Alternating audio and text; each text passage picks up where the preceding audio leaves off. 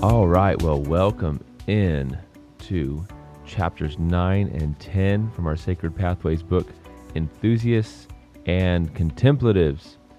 And I thank you for joining us today. If you haven't filled out the questionnaire in your book, go ahead and do that now. Also, there is one attached in the original email titled Intro. If you haven't read the chapters yet and intend to, now is the great time to do that. However, feel free to do that after listening to this podcast. Remember, any score above 15 on your assessment is an indication of a preference for this spiritual temperament. All right, on we go. Finally, enthusiasts. Yes, it's here. My favorite pathway, or my highest scoring pathway, I should say. The enthusiast. Finally, let's go. Who else is excited? I scored a 26 on this pathway. I love to get excited about Jesus and the cross, the work of the cross, and God's redemption towards humanity.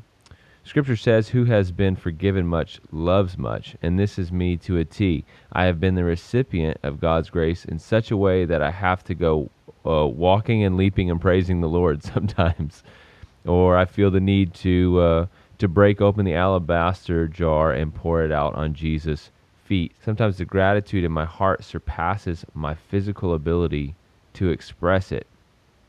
The two words that define the enthusiast are mystery and celebration. All right, so here are the takeaways. Mystery. We serve a God that supersedes the understanding and parameters of the natural human mind. There will always be a level of mystery about God. And page 164 of the book is so good, I just have to read a little excerpt to you here. There is no getting around the fact that Christianity has its mysterious side. We worship and serve a supernatural God who manifests himself to us in supernatural ways. In this sense, every Christian will bear some marks of being an enthusiast. But enthusiasts by temperament are particularly fed by such experiences. Enthusiasts long to preserve the mystery of faith. They understand that there are certain things about God and Christianity that we simply can't fully understand. When this understanding is rooted in anti-intellectualism, it becomes dangerous. When it is rooted in humility, in the understanding that God is spirit and we are flesh, that God is in control and we are not, it is a healthy response to a fantastic relationship between two unequals. I love that. A relationship between two unequals. While traditionalists are comforted by the fact that the offering is passed every Sunday at precisely 10:34 a.m., the enthusiast is likely praying that God will show up in such a new, unique, and unexpected way that nobody will even think about the offering. Ritual may at times feel stagnating to an enthusiast. They want to see fresh evidence of God's moving, speaking, directing, and interacting with his worshipers. Enthusiastic worship talks about the excitement surrounding worship and the expression of that excitement. No matter how you rank as an enthusiast, you've probably been part of a worship service that was either a little too enthusiastic or so unenthusiastic that you found it difficult to remain conscious. I come from a long line of Pentecostals, and I absolutely love the Pentecostal denominations. I have a pretty strong suspicion, however, that I am a descendant of Holy Rollers. Holy Rollers were folks that got so caught up in the Holy Ghost that they started rolling on the ground, which is great fun. Church was almost the only place that I got to watch full grown-up adults do gymnastics. And let me tell you, I loved every minute of it. When I was a young person, church was exciting. Some of the powerful and free expressions of worship that I experienced as a young person came into question when I looked for stability and discipline in the Christian walk and in my own Christian walk. I noticed some people that rolled out of church on Sunday wholly rolled back into their old lifestyles on Monday. They sometimes confused, and I found this occurring in myself, the expression and the experience with God. And these are two completely different things. So we must be worshipers and believers first and foremost of character and obedience to God's word, which makes me think of 1 Samuel. I think it's 1 Samuel 15. that talks about obedience being better than sacrifice. That God prefers our obedience to any sacrifice that we could offer him. For me, I find the creative person and the enthusiast need the boundaries of expectancy and prayer. And that's what I want to talk about next, is expectancy and prayer. You'll find the details of these two things on pages 171 through 173 in the book. And they're so phenomenal that I have to pause here and read a section to you. I'm not going to speed read through this. It's just too good. A few excerpts on expectancy and prayer. Buckle up. Expectancy. Enthusiasts need this expectancy in their faith. A planned program in which God is not invited to move, even if he should be inclined to do so, would seem unbearably stifling. The challenge is that the church as an institution needs some boundaries. If everybody who felt God moving through them blurted out a pronouncement or word of instruction, the church service would soon resemble a carnival.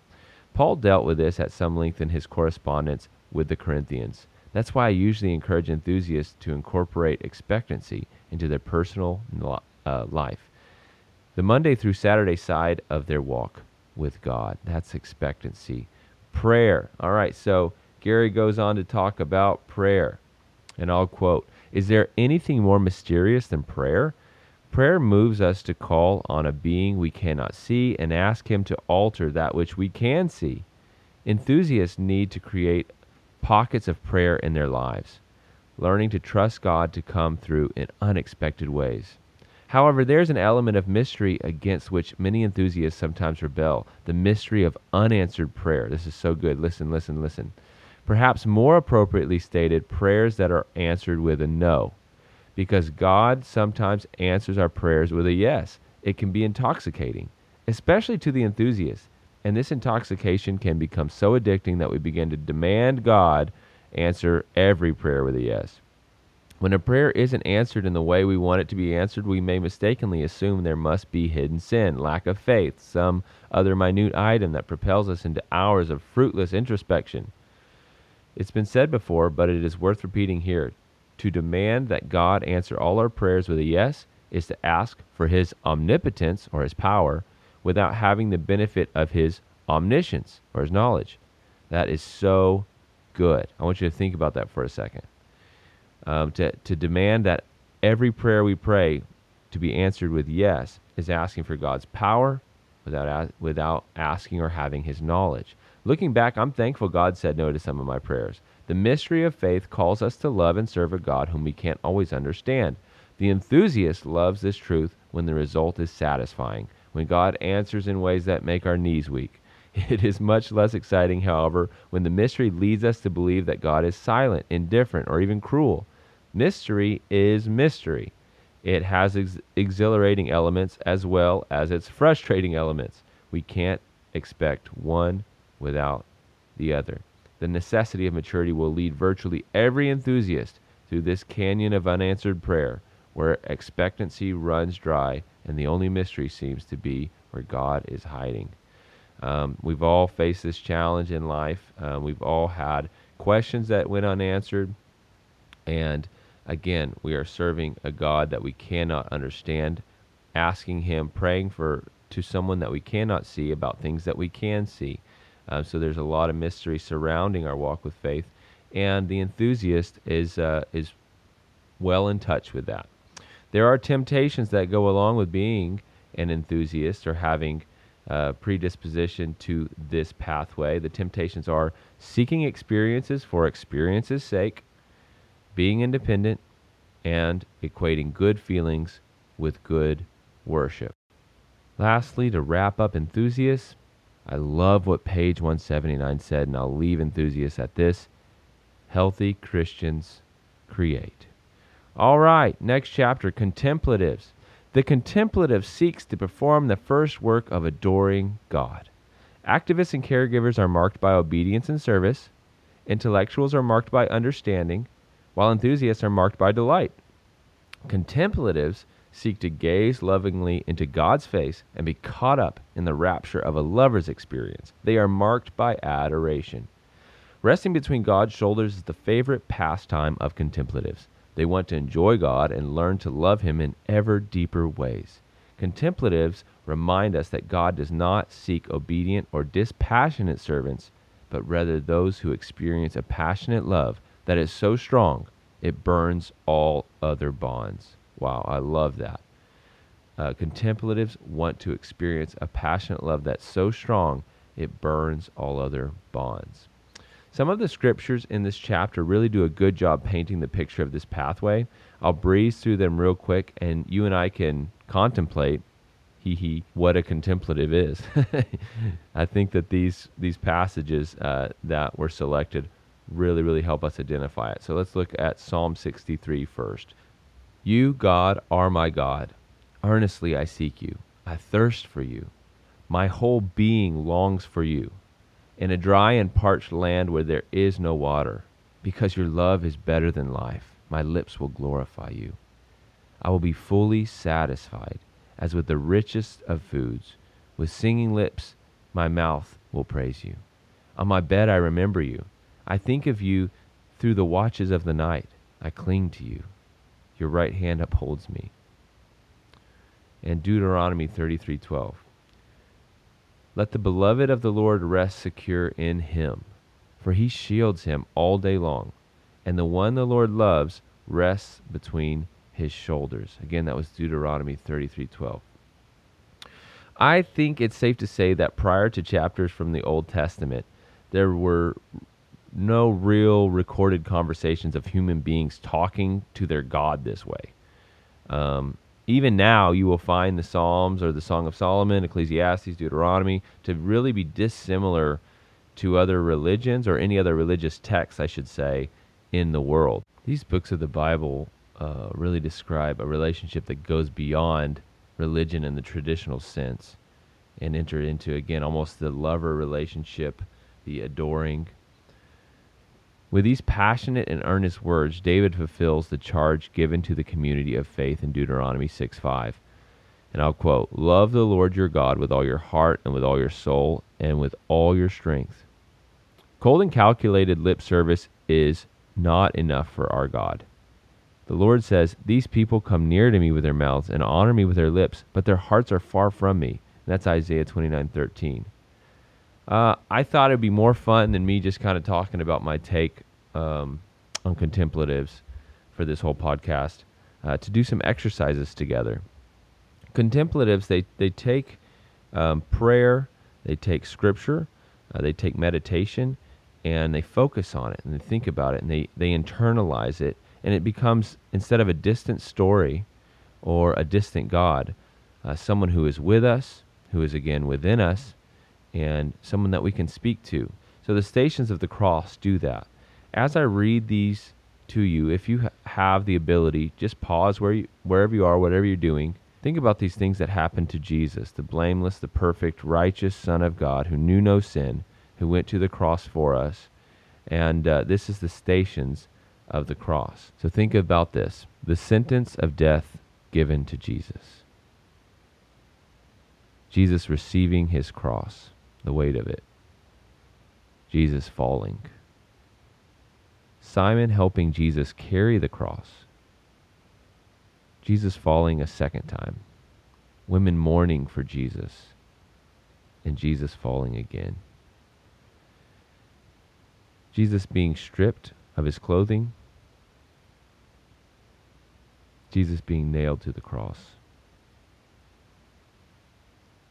Jesus calling out to John and Mary. Jesus dying on the cross.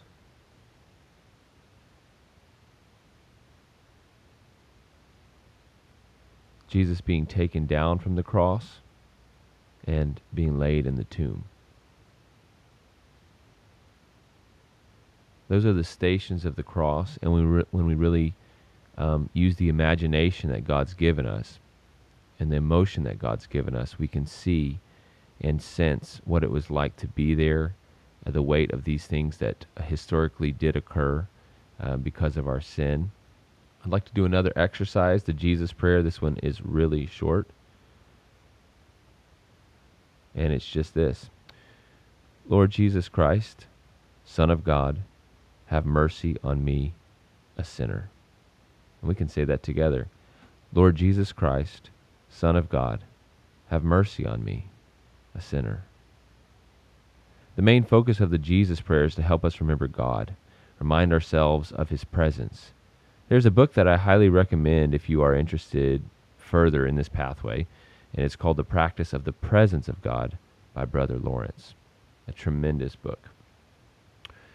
And if you have Sacred Pathways with you, it's a great time to walk through the secret acts of devotion, the centering prayer, prayer of the heart, any of those in there. Phenomenal resources for the contemplative or those that are interested in learning more about that pathway. There are also temptations that come along with the contemplative, and they are losing balance, absorbing the ego, forgetting virtue, and getting addicted to spiritual experience. Hey, thank you so much for journeying through this book with us.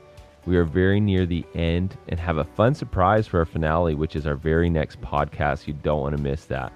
You're such a huge blessing. I hope that this time together, even though it's through podcasts and kind of broken up, has been a blessing to you, and that you're becoming more equipped to worship and to lead worship. We're grateful for you, praying for you. Hope you have a great week.